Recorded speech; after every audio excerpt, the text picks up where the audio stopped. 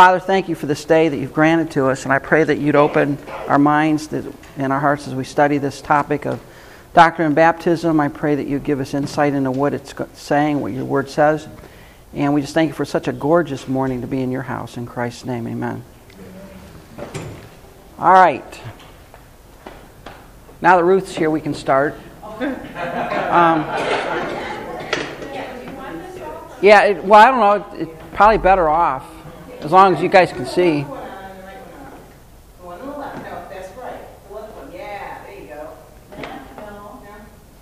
Yeah.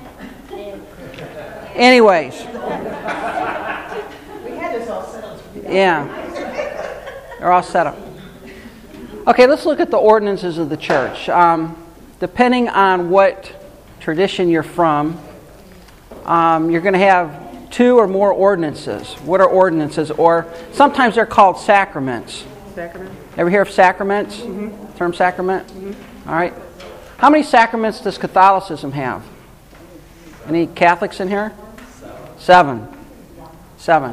If you ask me what they are, I probably can't name them all. I think there's, let's see, doctrine of communion, baptism, penance, holy orders, last rites, marriage, and there's one other one. Confession. 7. All right? 7. And what's confusing about sacraments is that, depending on what tradition you're from, a sacrament is either a memorial or a means of grace. What do we mean by a means of grace? In Catholicism, and I'll use Catholicism because that's probably the best example to talk about this. In Catholicism, the sacrament, or the ordinance, we call them ordinances, the sacrament, is a means of grace in the sense that when you participate in the ordinance, you are having grace conferred to you. Follow? By just merely participating. So if you go to a Catholic church and you, as a pagan Baptist, take communion in a Catholic church, in their theology, grace is being conferred to you whether you believe in communion or not, or whether you even believe in God or not. Grace is being conferred. By the very fact that you're in that or doing that ordinance, whether you're conscious of it, whether you know what's going on, whether you have even an inkling of what it is, there's still grace being conferred. Follow? So like, for example, in Catholicism, when a baby is baptized to remove original sin, that's the belief, by the way, it removes original sin. That baby, it's irrelevant where that baby believes, or it's irrelevant where the baby's parents believe. It's not relevant whether they're good Catholics or not. None of that matters. All that matters is that you go through the rite, and that rite confers, through the very act of going through the rite, confers grace to you. So in the Catholic Church, every time you go and take Mass, every time you go to confession, every time you do penance, every time you do that, there's a little dab of grace being conferred to you. All right? That's the understanding in Catholicism. Whereas from the Scripture, and I believe the Bible's very clear on this, these are not a means of grace. These are merely memorials. All right? So what is an ordinance? What is it? It's a reminder of some historical event of great spiritual significance. Think of the Passover. Why did God institute the Passover? What was the purpose of that? Remember when the angel passed over. By taking part of the Passover, did you have grace inferred to you in some way? No, it's purely a memorial. It was to remind you of what God had done. All right? To teach the children. And so when we, in our understanding, and as we look at the text of Scripture, when we partake of communion, what are we doing? Are we getting grace conferred to us? No. We are remembering the Lord's death till He comes. All right? It's something we do, and this is important. It's something we do as a result of grace and mercy, not to obtain grace and mercy. In Catholicism, it's to obtain it. Why do you go to confession? To obtain a little dab of grace. Why do you do communion? To obtain a little dab of grace. And so in Catholicism, you've sort of got this piggy bank of grace that you carry around, and every time you participate in one of the sacraments, there's a deposit made into this piggy bank. And as long as you die with some change in the piggy bank, you go to purgatory. And you work off a few million years of your sins, depending on how bad or good you were, before you get into heaven. But in Catholicism, it's a means of grace. It's not because of grace, it's a means to obtain it. That's how they see it. All right? So when we look at the Scripture, what two ordinances do we recognize from Scripture that fall out of Scripture? Communion and Lord's Supper. Communion and Lord's Supper. Those are the two that fall out. Those are the two main ordinances. And baptism. Yeah, what did I say? Communion and Lord's Supper. All right, communion and baptism. I had a long night. It's communion and baptism. All right? Yeah, communion and baptism. And here's the other thing, and we're going to talk about this in a minute, but what kind of baptism? Just any believer's baptism. Because again, depending on what theological persuasion you're from, baptism has several meanings. And we're going to talk about that in a minute. All right? So those are the two, and those are the two that we officially at Church of the Open Door recognize. We practice these on a regular basis. They're part of our constitution and doctrinal statement. All right? So what is the Lord's Supper? Well, if we go back and look at the origin of the Lord's Supper, when did it start? Who started it? Jesus did. When? The Last Supper. Now, why did he institute the Lord's Supper? By the way, he did it when? What were they doing when he instituted this? They were in the upper room. Yep. Yeah, but what were the disciples and him doing? Celebrating the Passover. All right? And, well, of course, what was the Passover? It was a memorial, was it not? All right? So right in the middle of the Passover, right in the middle of the Seder meal, Christ takes the loaf, the unleavened loaf. Now, why did he use an unleavened loaf? That was what was on the table. Oh, it didn't have anything to do with Egypt? Well, there's significance in the Passover from that. Yeah. All right. But why did he use the unleavened loaf to constitute the Lord's Supper? Well, that's what was on the table. See, you know, we get so much theological stuff around things, and a lot of times it's like, okay, we're going to institute the Lord's Supper. What do we have? Well, we have unleavened bread. Okay, that'll do. All right. Yeah, we get hung up on the symbolism and we miss the point. All right.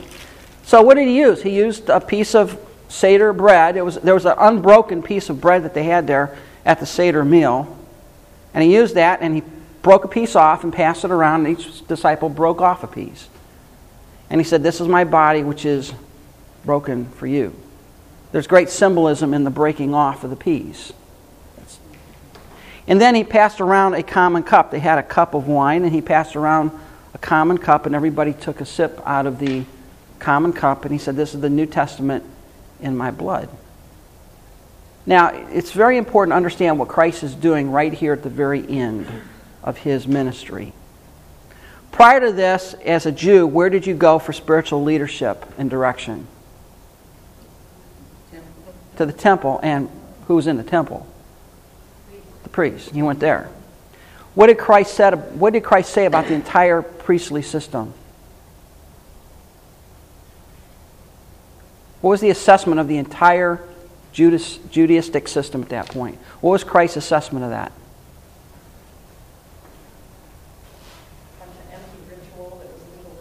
Was it reformable? No, it wasn't. No. Christ did not come to reform Judaism. You understand that? At the end of his life, he did not say, well, we got a few things bungled up here in Judaism. We'll sort them out and we'll go from there. No. You got to get rid of that whole system. That's when he left the temple. Remember, when he left the temple, said, "There's not one stone left on another, till all be cast down." He's saying, look, we can't reform this thing. We got to destroy it and start over again. And of course, who is the new leadership? The priests? The disciples. What happened in Matthew 23? He really castigated the religious leaders, called them whitewashed tombs, blind leaders of the blind. Very non-PC kind of way to approach things. But he called them what they were, and what was he trying to do? To shatter the people's reliance on the Pharisees and the religious leaders and go to the disciples. He's making a break with the old covenant to the new. Not only in terms of leadership, but in terms of the symbology of the Passover. It is now the Lord's Supper. It is no longer the Passover. So as a Christian, should we be celebrating the Passover? No, we celebrate the Lord's Supper. All right? And the symbolism of the Lord's Supper is the bread that is passed around and broken off and the cup of wine. Why did he use wine? That's what was there at the table. All right? Yeah. Yeah. The Eucharist, what are the names that we've used for the Lord's Supper? Well, you got the Eucharist, which comes from the Greek word to give thanks. Eucharisto, to give thanks. All right? And we got a Greek scholar in here, so he can tell me if I'm wrong on this. All right? The eulogia comes from the Greek word for blessing. It's a time of blessing. Prosphora comes from the Greek word for offering or communion, which is derived from 1 Corinthians 10:16. Or in Acts 2:42, it talks about the breaking of bread, where they had the breaking of bread every day. All right? And what is this? It's a symbol. It is a symbolic event to picture the crucifixion of the Lord, the sacrifice that he made for us on the cross. That's what it is. It doesn't confer grace. You're not going to get any brownie points before God for taking communion. It is a commemoration only. It is a memorial event. All right? Now, when we look at the views on this, I'm giving you a 20,000-foot perspective, then we're going to go look at the text here. When you look at the views, there are three major views that sort out of this communion. And one of the things you're going to find, which is interesting here, when it comes to these two ordinances, there's a tremendous number of denominations that are formed over this stuff. In fact, this is really the basis for a lot of denominationalism that you see. How do you view the Lord's Supper? How do you view communion? And it'll really... Baptism, I'm sorry. Baptism and the Lord's Supper will really send you off into a different persuasion. All right? What's the Catholic view on this? By the way, let me help you understand something important here. That is what sent many martyrs to the stake. Right there. Don't fall into this stupid idea that this doesn't matter, that it's not important, that, get a life. You go back to 15th century England, and as they were burning the martyrs at the stake, all the martyr had to do was say, I believe that the real body and blood of Christ are in the communion, and they would untie him and let him off the stake. Don't think that this is not an essential point. In Catholicism, they basically pronounce a curse of damnation on you if you don't believe this. Now, you might say, well, I have a Catholic next to me, and they don't think that. Look, don't go there. You want to go find out what Catholicism believes. You go to the Vatican, you go to the Pope, you go to the edicts of the church, and that's where you find this stuff out. Catholicism says that when you take communion, when that priest comes, I don't know if you've ever been to a Catholic church, but when that Catholic priest pronounces the blessing on those elements, that literally they become, in essence, the physical body and physical blood of Christ. Now, they may look like bread, and they may look like grape juice or wine, but in reality, in essence, they are the physical, literal body and blood of Christ. And every time he does that, Christ steps off his throne and comes down and takes presence in those elements. The priest can take Christ off his throne and bring him down to these elements. And when you partake of these elements, you are partaking of the literal body and blood of Christ. That's why when he administers it to each individual, he says the body and blood of Christ. And that's why they go and they have this little spoon underneath there, so in case you falls out of your mouth, it doesn't hit the ground. Yeah. Yeah. I mean, we sit here and say, come on, get a life. Look, I'm telling you, this is essential. To Catholicism, this is one of the major tenets of their system. And people, you go back, just read the Fox's Book of Martyrs, you go back and read any of these accounts of many of these martyrs under Bloody Mary reign of Queen of Scots and all that, you'll find that what sent many to the stake was they did not believe that the physical, literal body and blood of Christ was in the elements. And that's what sent them to the stake. All they had to do was say they believed that, and they were let off the stake. This is essential here. Okay? Now, where do they get that? Where do they get that belief? Jesus' words misinterpreted. Right. They say, when Jesus said, "This is my body, this is my blood," they literally think that he literally meant, "This is my body and this is my blood." Now, why would that be a bad interpretation at that point? Because he hadn't died yet. He hadn't died yet. He's still there. All right? This is my body and blood, and he's standing there looking at you. Come on. Okay? This is to be understood metaphorically. We understand it metaphorically. Any more than the Seder meal was in essence what these things... It's a symbol. It's a symbol. All right? But they believe, literally, that this becomes the body and blood of Christ. I wonder, this is coming from my precepts stuff. If you did a word study on this is, if in the original Greek, it would come out, this is as my, instead of... No. No. Wouldn't it? It's still No. this is. No, he says this is. This is. That's what they lean on heavily. Is that Yeah. Is what it means. Is what is. Okay. It's not the Clinton form of is. All right? Is means is, in this case. All right? But they believe this. All right?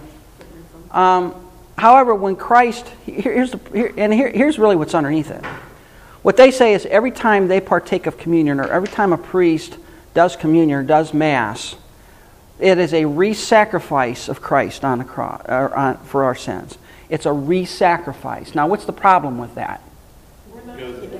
Once. Go to Hebrews chapter 7, 24 through 27. For by one offering he has perfected forever them that are sanctified.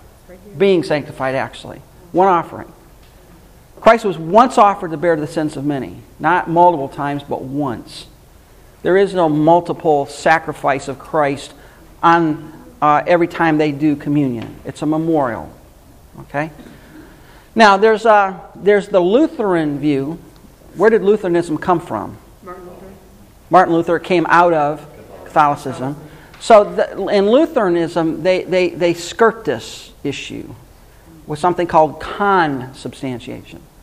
The idea of consubstantiation is, okay, we don't believe it literally, physically, in essence, becomes the body and blood of Christ, but it metaphorically, in a very real sense, becomes it, because since God is everywhere, and God is therefore in the elements, in a sense, God is there in the elements. Although they don't literally become the elements, he's still there. It's some whiz-bangery to get around. He's not really there, but he is there. All right? And this is the Lutheran view. Like if you go to a Lutheran church, they would believe in consubstantiation. There is a mystical union, they would say, a mystical union between the blood of Christ and the communion element. All right? Not literal connection, but a mystical connection. So it's very important, all right, to them, the elements. And then, of course, there is the view of Protestantism. Most Protestants, the bread and wine are merely symbols of the body and blood of Christ. It's symbolic. We take it in a symbolic way. We commemorate the body and blood of Christ in terms of his sacrifice by these elements. All right?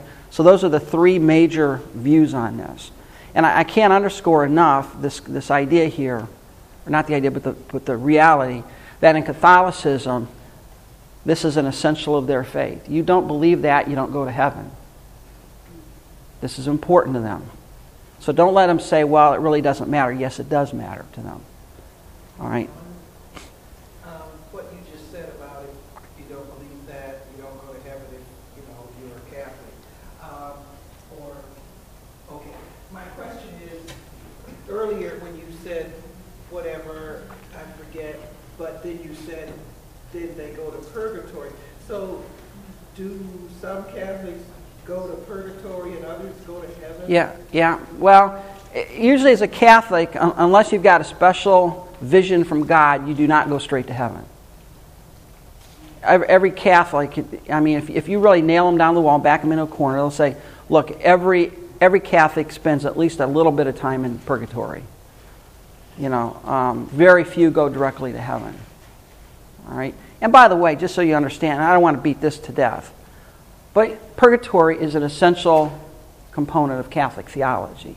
I listened to one of the Catholic cardinals who is the head of their doctrinal section over there in the Vatican, and he was asked point blank, is purgatory an essential belief? And he said, yes, it is. It's binding upon all Catholics to believe in purgatory. So don't let your Catholic neighbor say it doesn't matter whether they believe it or not, because the cardinal and the pope says it is essential. All right? Again, you got to go. If you want to find out what systems believe, you got to go to the source. You don't go to people who may be in it. You go to the official statements of the church. And purgatory is the engine which makes all of Catholicism run. It's the engine behind the whole thing. All right? When you look at the Lord's Supper, yeah.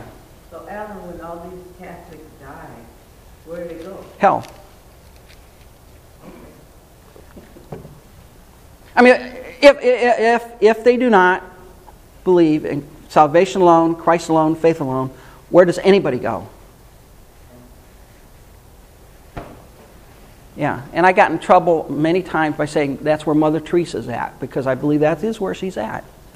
Because she did not believe in salvation by faith alone and Christ alone. She believed your works were part of that. She believed if you were a good Hindu and you did the best you could and you were sincere in your faith, that God would let you into heaven. Now, what does that tell you about her understanding of the gospel? It's a defective understanding, is it not? Now, again, I don't know for certain. I don't have the book, or I told somebody the other day, I don't have a copy of the Book of Life, so I don't know who's in and who's not. All I can say is that, look, what does the Bible say? If you want to come into heaven, how do you get there? Through who?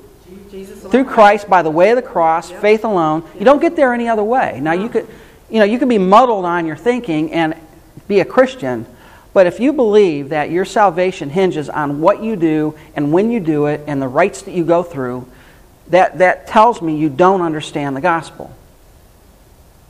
All right? Now that's for God to sort out. I'm just saying what the Scripture says. All right? And I know people don't like it when I say something like that. They get, oh, well, how can you judge people? It has nothing to do with me judging anybody. It has to do with what does the Scripture say. The Bible says A, they believe B. What am I supposed to assume? And you're not doing them a favor by saying, well, you're sincere, God will let you in, you're okay, kind of thing. You got to go with what the Scripture says. Sometimes people don't like that way.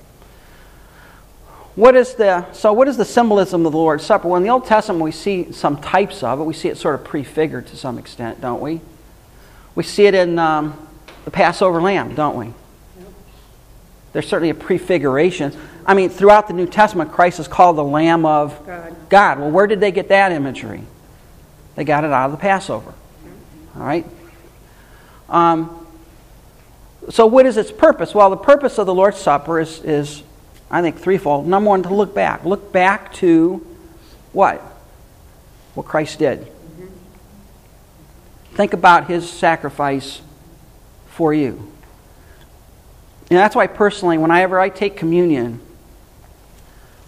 when that bread is passed around, I am focusing on what Christ did for me. He took my place. He paid the penalty for my sin. I'm not trying to think of what's going to happen after church. I'm not listening to the music. I'm trying to focus on what Christ did. It's also to look inward. What does that mean? Examine yourself. What does it mean to examine yourself? Do you have unconfessed sin? Are you taking this flippantly? Are you not treating this with the proper amount of seriousness? See, one of the problems we have in Christianity today, and we've talked about this back when we did theology, doctrine of God many years ago, 2 years ago now. When we started talking about that, is that we don't see God as holy as He is. So we, sort of bop into His presence and we don't think anything of it. There's a seriousness to taking communion. You're commemorating something very important. And you don't just go blowing into God's presence and thinking like there's, taking it not seriously. I mean, you don't want to be scared, unduly petrified, but it is a serious thing to take communion. You're to look inwardly. You're to examine yourself. Do you have unconfessed sin? Are there areas of your life that you are just, you're in sin, you're not dealing with it? Don't take the communion. It's okay to let it go by. Now, if you are dealing with the communion, if your sin, if you are confessing your sin, if you're doing the best you can to ask God to cleanse you and to forgive you your sin, partake. But be serious about it. And then it's a look forward. To look forward to what? When we take it with Him in His kingdom. We commemorate it in the kingdom. And what are we going to be commemorating then? The death of Christ for us in the kingdom. Remember, He said that to the disciples, you'll no longer eat this with me until we eat it together where? In the kingdom. Ruth, you're going to... Yeah, I've heard some people be permissive with the Lord's Supper in that they see nothing wrong with having a sinner partake of it. Only in that it's an example or a teaching or something that. No, what's your... My take on that is that the sinner is in danger of judgment in that case. This is a serious thing. This is for believers. This is not for unbelievers. By the way, when did Christ institute the Lord's Supper? Before or after Judas left? Yeah. This is not for unbelievers. Because I would get kind of twitchy when I hear that. Now, I can't go around. I don't give them a 100-page doctrinal questionnaire to make sure they're a Christian before they're allowed to take communion. But you want to tell them, listen, this is for believers. This is for people who have come to faith in Christ. This is a good chance to present the gospel, actually, and to just say this is for believers only. And if you're a believer, you're welcome to the table. If not, we would urge you not to partake. But to me, that's like prioritizing sin. Like, ooh, that's a really bad sin. And Prioritizing sin.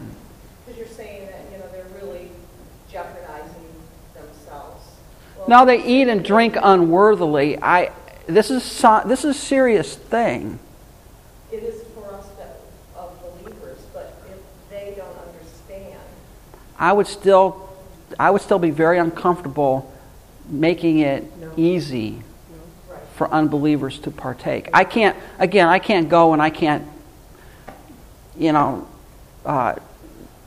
grill everyone partaking if they're really a Christian or not. I can't go there. But I think there's a seriousness to it. We need to take it seriously. This is something for believers. This is not for anybody out there. And that's the difference in Catholicism. In Catholicism, it doesn't matter whether you're Catholic or not. As long as you partake, you get some grace conferred to you. Because it's in the working of the work itself. They call it ex operato operare or something like that, some Latin term, which means in the working of the work. By just taking it, you have grace conferred. So it's a serious thing. Oh, I realize it's Yeah. a serious thing. I just, to me, if they take it, it's a sin, but it's no more of a sin than something. No, it's not. But I think there are certain sins that are more serious than others because of the attitude that you partake in them. I mean, is equally all sin equal in God's sight? Well, yeah, there is, but there's varying consequences depending on what sin you do. All right, and I think this is something that you need to be taking seriously. I think for Christians, we need to really take this seriously. We need to really think when we're taking this, and that's why, personally, when I'm partaking communion, I don't like music playing. I don't like the band playing. I don't like any of that. I want to contemplate. I want to stop and I want to think. I want to focus on what I'm doing. That's just me. But I want to focus on that. And I think that's the point we need to do. And who should take it? Believers. Examine yourself Yeah. before while you're doing this. I'm not contemplating our Yeah. have to come to the church. So what are the prerequisites for the Lord's Supper? Well, a believer and no unconfessed sin. What does that mean? You examine yourself and now technically, is there going to be some sin somewhere in you that you forgot to confess? Or that you didn't even realize. Yeah, you didn't even know about. Yeah. The point is, if you know about it, if it's something that the Lord brings to your mind, and that's a good thing. When you're partaking the communion, ask God, is there some part of me that I need to deal with? Is there something in me that I need to... That's a good thing to do on a regular basis. Examine yourself. Because usually, I would assume, the first thing we would think of when we talk about examining is what I did wrong, therefore I am confessing it. But we fail to talk about what we didn't do, we should have done. Yeah, sin takes many different faces. And the whole point here is that you take it seriously. That's all. And that in this process, you're asking God to reveal to you any area of your life that you need to deal with. And He will. He'll do that. But you take it seriously. Because if you don't take it seriously, if you take it flippantly, if you don't see it as the serious thing it is, what might happen? You might die. Wow, that's pretty serious. Well, yeah, it is. Or you're sick. And why do you get that? Well, Paul said that's because, and what happened in the Corinthian church? Well, it became a debacle.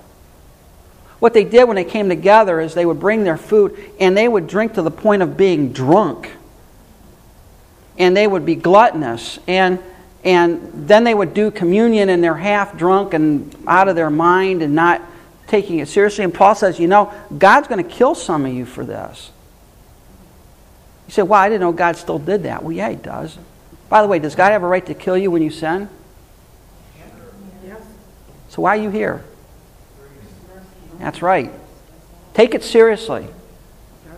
And what should be the frequency? Well, the Bible doesn't tell us that. I mean, in those days, they had communion every time they met together. I don't think there's any set communion or frequency. I mean, if the Bible says you need to take this every time you get together, it would have told us that. But I do think there's a thing in which it should be taken regularly. And at Church the Open Door, we do it the first Sunday of the month.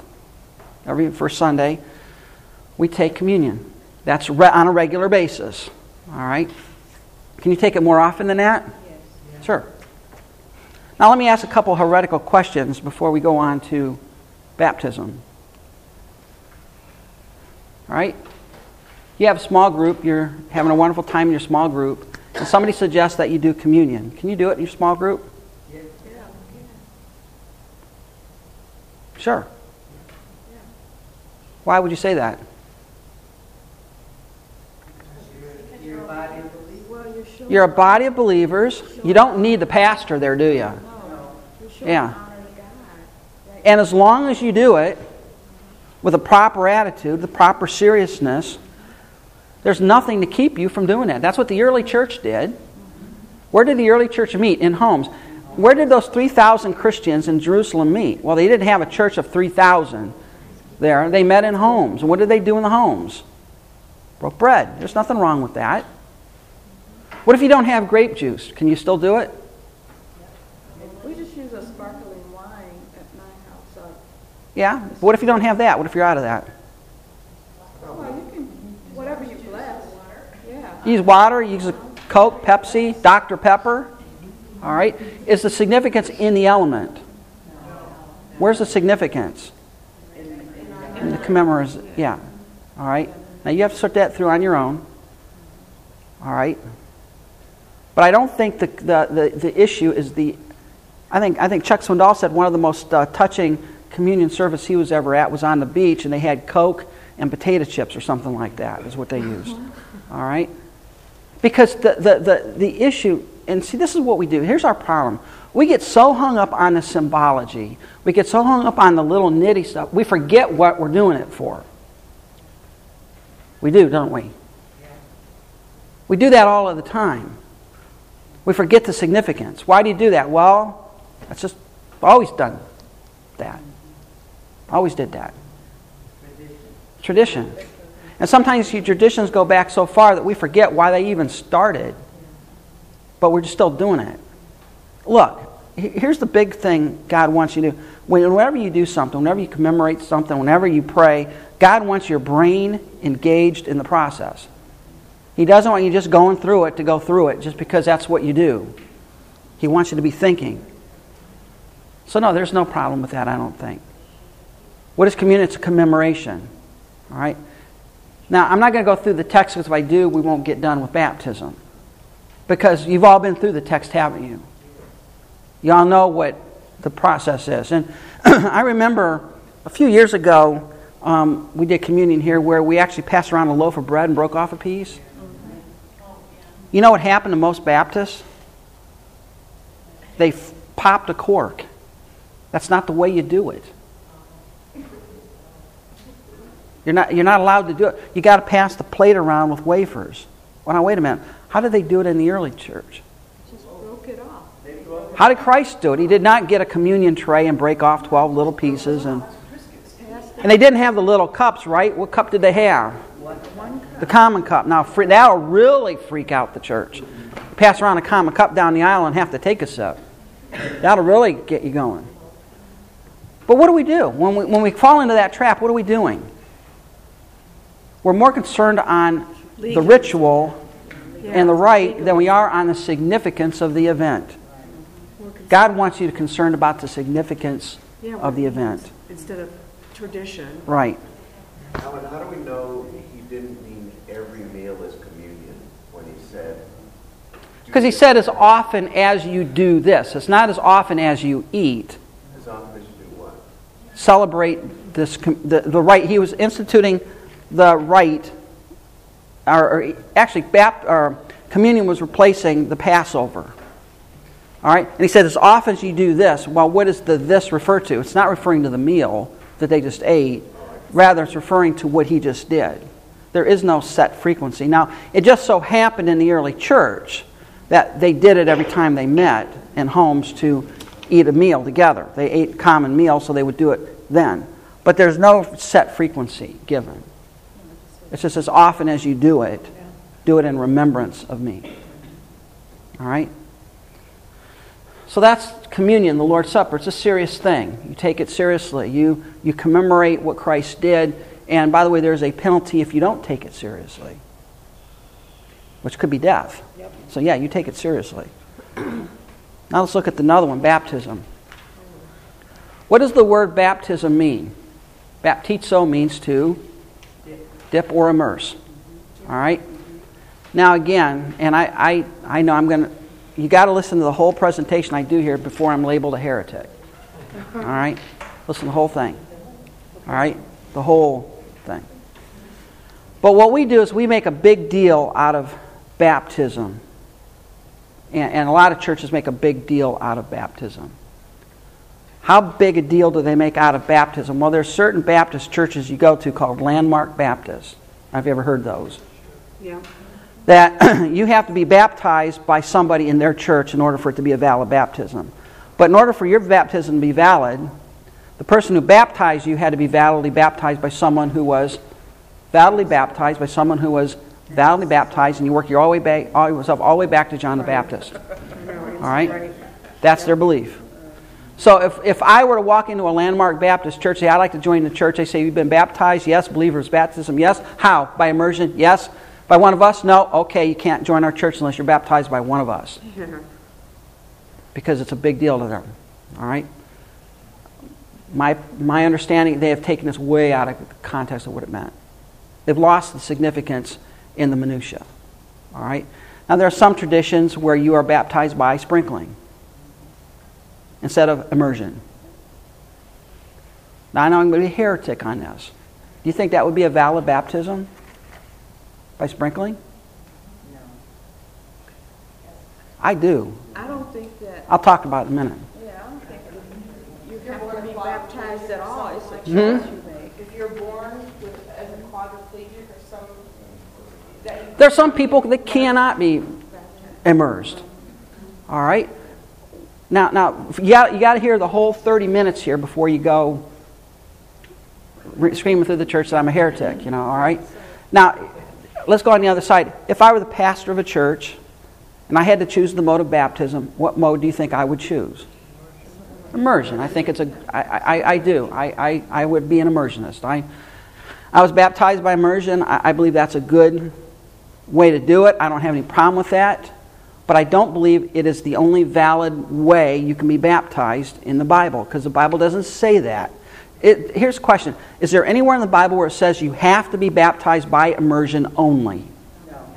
No. What do you see as the pattern, though? Immersion, believer's baptism. That you can make a case for. It is a pattern. And what do we know about patterns? Are they binding? Just because the early church did it, do I have to do it the same way? No. All right, so we'll get to this here in a minute. All right? But here's why I say that. Because to me, and I think this is where I have come on this concept, the major meaning behind baptism, although it means to dip or to immerse, the concept of dipping or immersing is to plunge something in so as to identify it with whatever you're plunging it into. And so I think the overriding concept behind baptism is this concept of identification, total identification. All right? And I think that's borne out in the use of baptism and the way in which it was used and the way in which it was understood. But you wouldn't be for infant baptism. No. Because in infant baptism, what you're doing is you're saying, I'm baptizing this child as a sign of the covenant. That child has exhibited no faith at all. All right? So in Catholicism, that's to remove original sin. In Presbyterianism, it's to make that child a member of the covenant community, much like circumcision was. But that baptism that the child has as a baby in Presbyterianism needs to be validated or confirmed by a decision for Christ at a later point. So it's not salvific. It only makes them a part of the covenant community. I don't believe in infant baptism. Why? Because babies can't exhibit faith. It's only believers' baptism we're talking about here, not infant. Okay? Well, the church I went to originally believed in that. Right. My parents didn't, so we were the only adults that were. You're the only adults that were not baptized as infants. All right. Yeah. What does overwhelm mean? Backslide. Overwhelmed? Yeah. It's the definition of baptism. Yeah, if you go back to the Greek, if I had Dan bring in my big TDNT, which is about that thick, baptizo has about that much pages in it. It goes and searches the whole etymology of this word. It means to dip, to immerse, to overwhelm, to submerge under, to... It has those meanings when you're trying to define what baptism is. But the basic concept is to dip, immerse, completely submerge in something. It symbolizes being born with Christ. Mm-hmm. And when you come up out of the water to live a new life. Well, we're going to talk about that in a minute. All right, we're going to get there. Yeah, All right, now, a lot what of that means. Baptizo, too, when I describe it to my classes, is baptizo also means like when you're dipping cloth into dye, Yeah, it becomes a part of, the dye. you can't take Right. it out again. Right.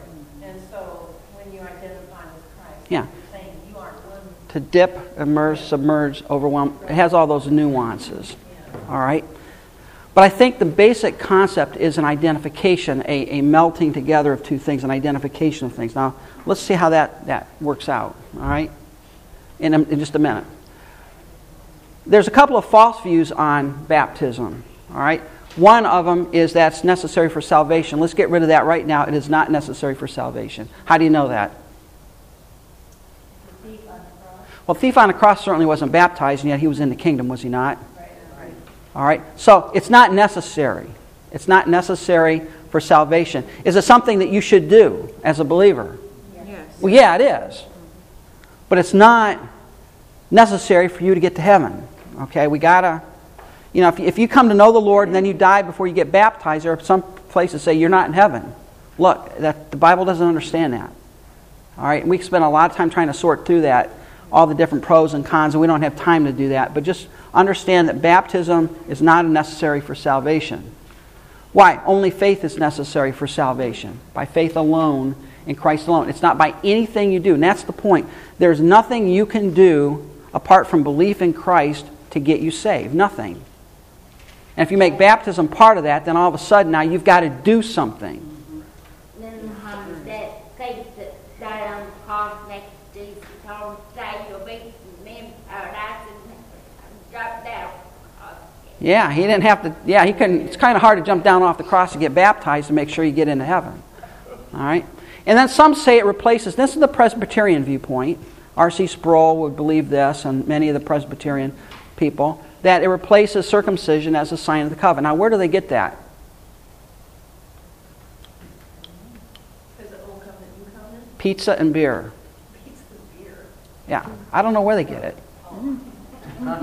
They don't know where they get it. Really, I mean, is there any indication anywhere in the Scripture, anywhere, that that would be the case? No, it's not there. And by the way, what about women? It's kind of tough. Yeah. Circumcision, and by the way, now, in the Old Covenant, was circumcision a sign of the covenant community of the Jews? Sure it was. It made you part of the covenant community. Did it automatically make you go to heaven? No. See, that's what the Pharisees believed. As long as you're circumcised, you're in.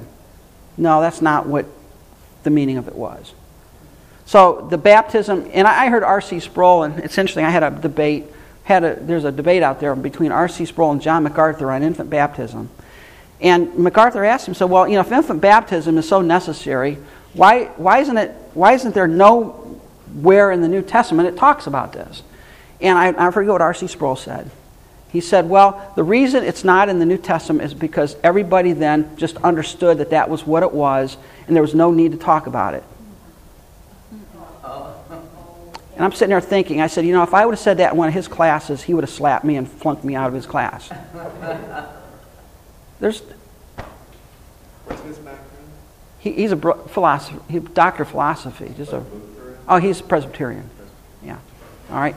Now he's wrong on this, but it has nothing to do with the sign of the covenant. So, what is it? All right.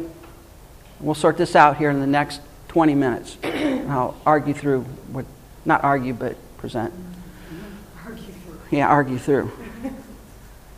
What is the scriptural view on baptism? All believers are to be baptized. All believers. Where possible, you're to be baptized. When you're baptized, what is the significance of that?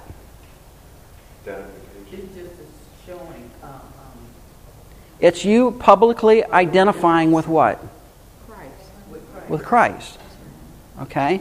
It's a public affirmation before God, before others, that you are unashamedly identifying yourself as a Christian.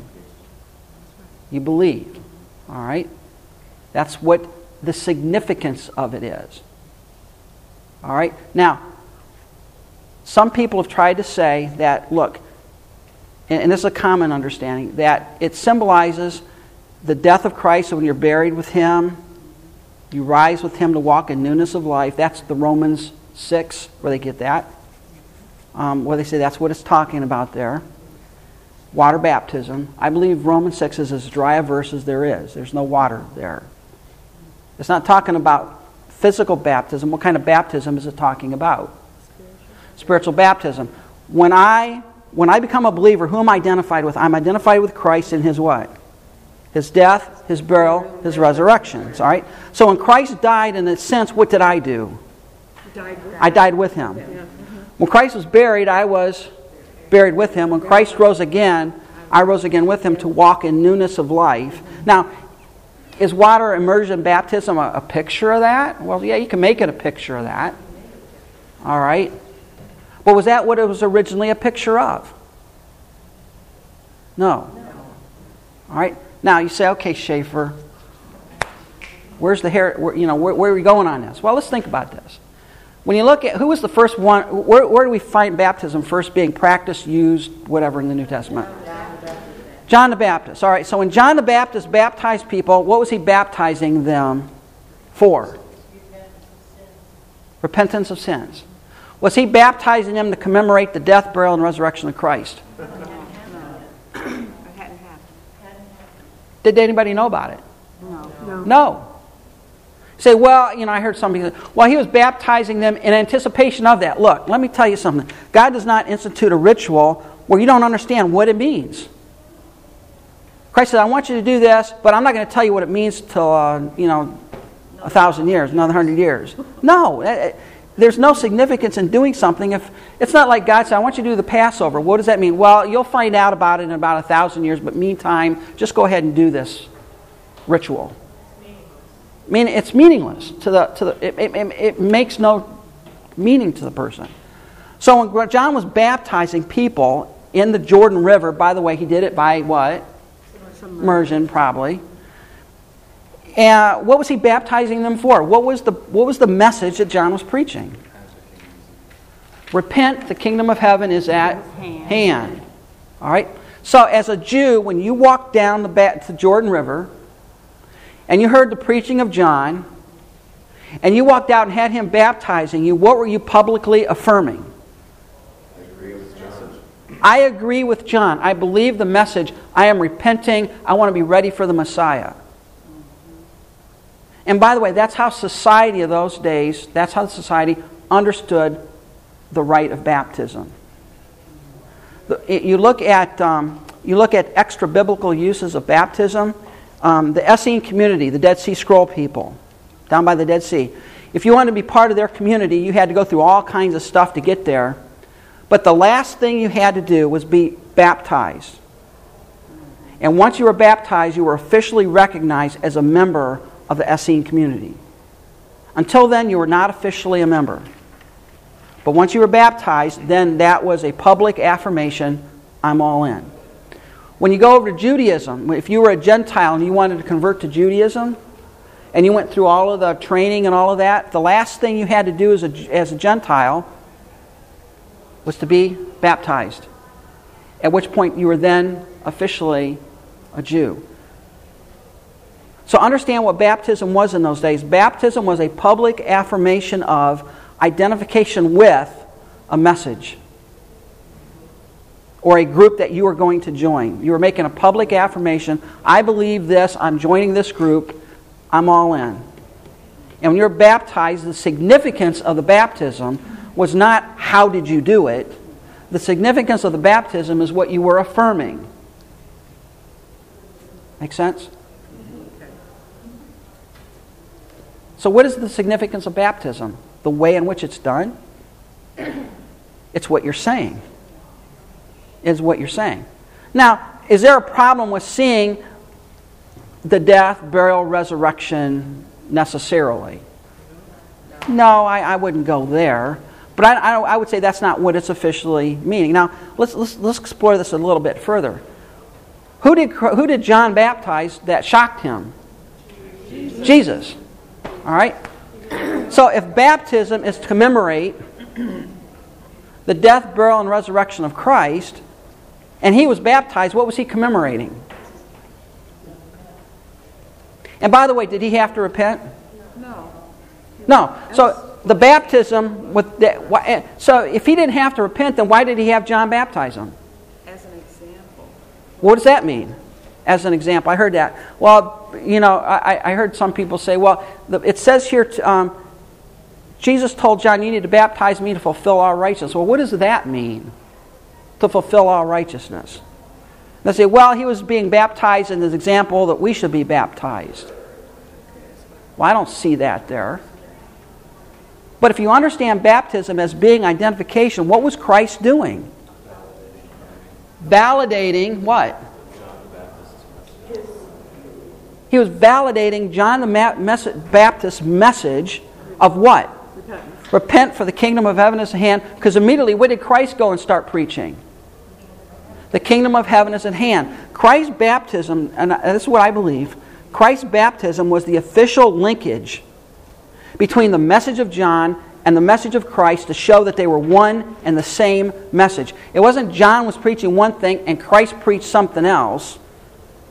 It was that they linked them together. Now, if Christ had not been baptized, what would the early church or what would the disciples have tried to do? Well, John the Baptist, he was preaching one thing, but we believe something else. Christ was linking both of them together. And when Christ went down and was baptized by John, not only was he affirming the ministry of John the Baptist, not only was he affirming what John the Baptist was preaching, repent, for the kingdom of heaven is at hand, Christ was linking his ministry with that of John the Baptist. John the Baptist was the forerunner. Christ was the fulfillment. And we see this stamp of the Father saying, "This is my beloved Son in whom I am well pleased." It's linking all of this together. Does that make sense? Yeah.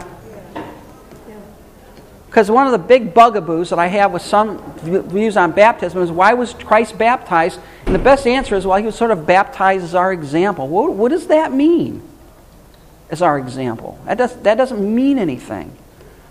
But I think if you look at it as baptism as a public affirmation of identification with something, it makes sense now. So when I am baptized before the church, what am I publicly affirming?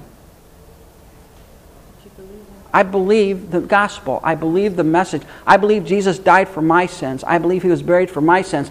I believe he rose again for my sins. And I want to make a public affirmation to the whole world that I'm all in. And I think that's what Christ meant when he said, "Go ye into all the world and make disciples." And how do you make a disciple? Well, you teach them to observe all things, and then you baptize them. Well, what does that mean? You just dunk them in water?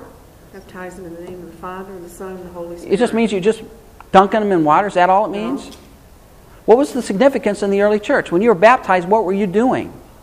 You were publicly saying you agree with that belief, and you're part of it. I'm part of it. I'm all in. And you identify them with the church, with Christ.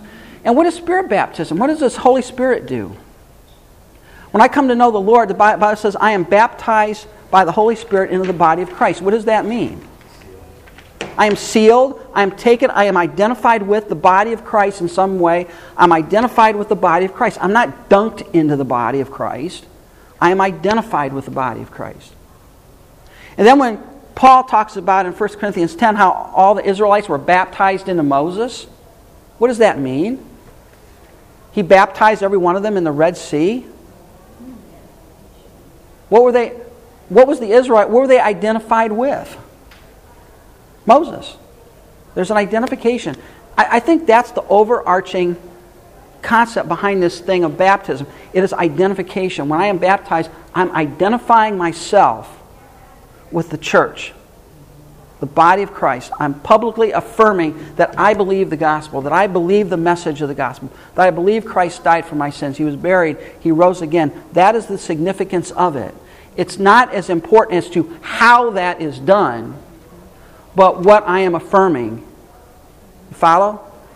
So that's why I would say, if you are sprinkled, and in the context of your sprinkling, there's a knowledge and an understanding that you are identifying yourself with the body of Christ. You're making a public profession of your faith in Christ. You're identified with Him in His death, burial, and resurrection.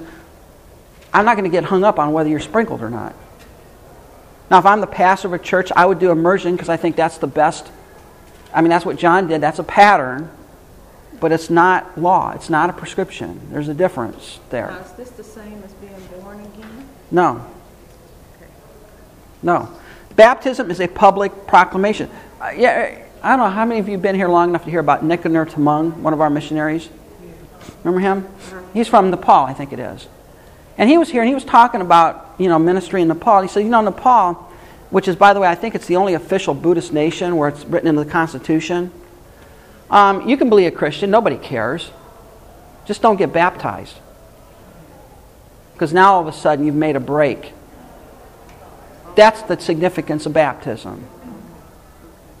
See, in those days, in the early, I could walk down to the Jordan River. I could hear the Apostle John. I could hear John the Baptist preach. I could say, I agree with him. I agree with that. Walk away. Nobody cared, right? Didn't matter. When I went down in the water and had him baptize me, what am I publicly affirming? I am really all in on this. I'm identifying myself with this message. I am in. So what does baptism do?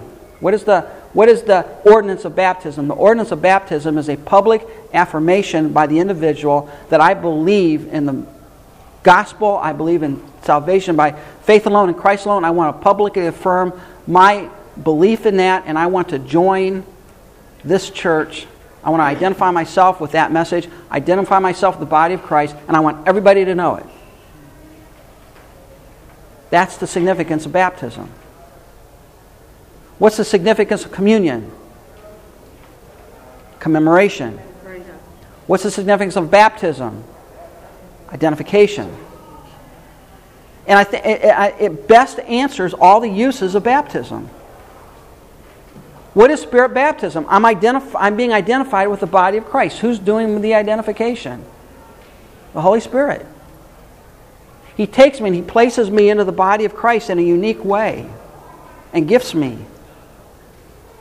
It explains why Christ was baptized by John the Baptist. What? Not for forgiveness of sins, not merely as an example, but he was linking his ministry and John the Baptist's ministry together. He was basically affirming publicly to everybody, I believe the message of John the Baptist. That's what he was saying, right? Christ was saying, I am affirming publicly before everybody the message that John preached is an accurate message.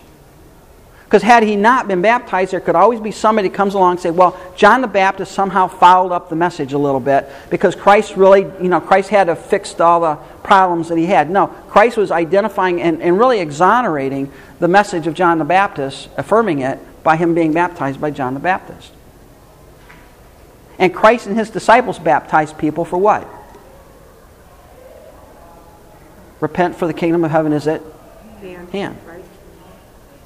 They're affirming the message of Christ. Affirming the message. When the disciples baptized. Uh-huh. Yeah. So, if you understand it that way, then by definition, who can be baptized? Well, you can't have babies baptized, right? Because they can't affirm anything, can they? And an unbeliever who's baptized, if they don't believe in the death, burial, and resurrection of Christ, they're just going through the motions. But there's no real significance to that. And really, what is the message? What is the message of making a disciple to us? The only verb in Matthew 28 is to make a disciple. That's the verb. That's the action. How do you make a disciple? You teach, you baptize, and you go. You got to go take the message. You teach them to observe all things. You baptize them by making them a part of the body of Christ in the sense of identifying with a local church, making them part of the community of believers so that they can go reproduce themselves. All right? So that's the significance of baptism. All right? Now, what some have said is that, well, it can mean these things. The effusionist. That's a good new word for you. The effusionist. It represents the coming of the Holy Spirit. Well, where do they get that? Well, just Christ's baptism, the Holy Spirit sort of came. So they say, well, that's what it's referring to. No, I don't think that refers to. The view of the immersionist represents identification with Christ in his death, burial, and resurrection. That's it. That's the immersionist. You're just commemorating Christ's death, his burial, and his resurrection. The problem is, what did it mean before he died, was buried, and rose again? Well, they were looking forward to it. John the Baptist understood that's what it was going to happen. No, he didn't. I just read an article by a Baptist guy in Sword of the Lord. And he was talking about the Sermon on the Mount. In his first 2 paragraphs, he said, you got to understand the Sermon on the Mount is written to people who have believed in Jesus Christ as their Lord and Savior. And they were saved. And I'm thinking, he hadn't died yet. The Sermon on the Mount is not written to believers. He's preaching to a crowd. Well, all of them were believers. No, they weren't. If they were believers, why did he say you got to enter at the straight gate? For wide is the gate and broad is the way that leads to destruction. You're telling me a believer can go on that gate, that road? You get all fouled up on this. It's not that. We've made it that, but I don't think it's only that. I like the idea. I created this, so I can create a word if I want to once in a while. Identificationist, right? He's identificationist. Yeah. Okay. I'm identifying publicly with a message, with a movement. That's how that society understood baptism. And the church took this societal understanding of baptism and brought it in the church. And when you are baptized, you are identifying with the gospel message, with the church, public affirmation. I'm all in. I'm making a break with my old life. I am now going to be part of a new community. That's what you are identifying with. And that best explains baptism. Now, I slammed through that. But, does it make sense? Yeah. Am I still a heretic? Some people believe This that, is great. Yeah, this is really, really great. some people believe that they can be baptized and still be saved. And I explained to somebody it's not that. You can't be baptized and think that you're going to go to heaven. You have to make Faith first, yeah. You have to Yeah. profess Christ as your Savior. And baptism, it's just a public affirmation. You're publicly affirming Right. that. You So, identify with Christ. all right, well, we're done here. I got 4 seconds left. Okay. Oh, Timed that pretty well, done. Oh, I'm sorry, did you? It's not enough time to say what's bothering me, so I was trying to look it up to see. Okay. And I didn't have a chance.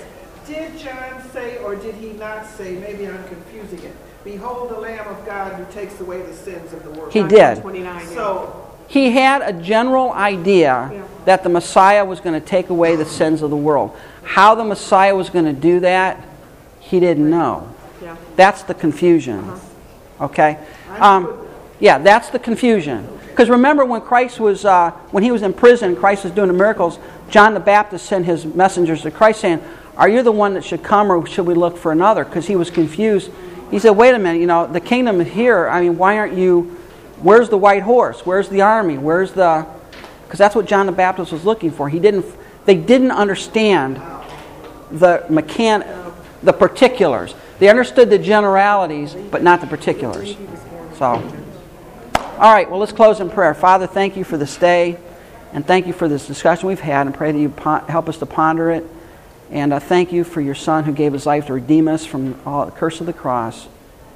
Thank you so much for a gorgeous day, and bring us back safely next week. In Christ's name, amen. Eschatology next week. Okay.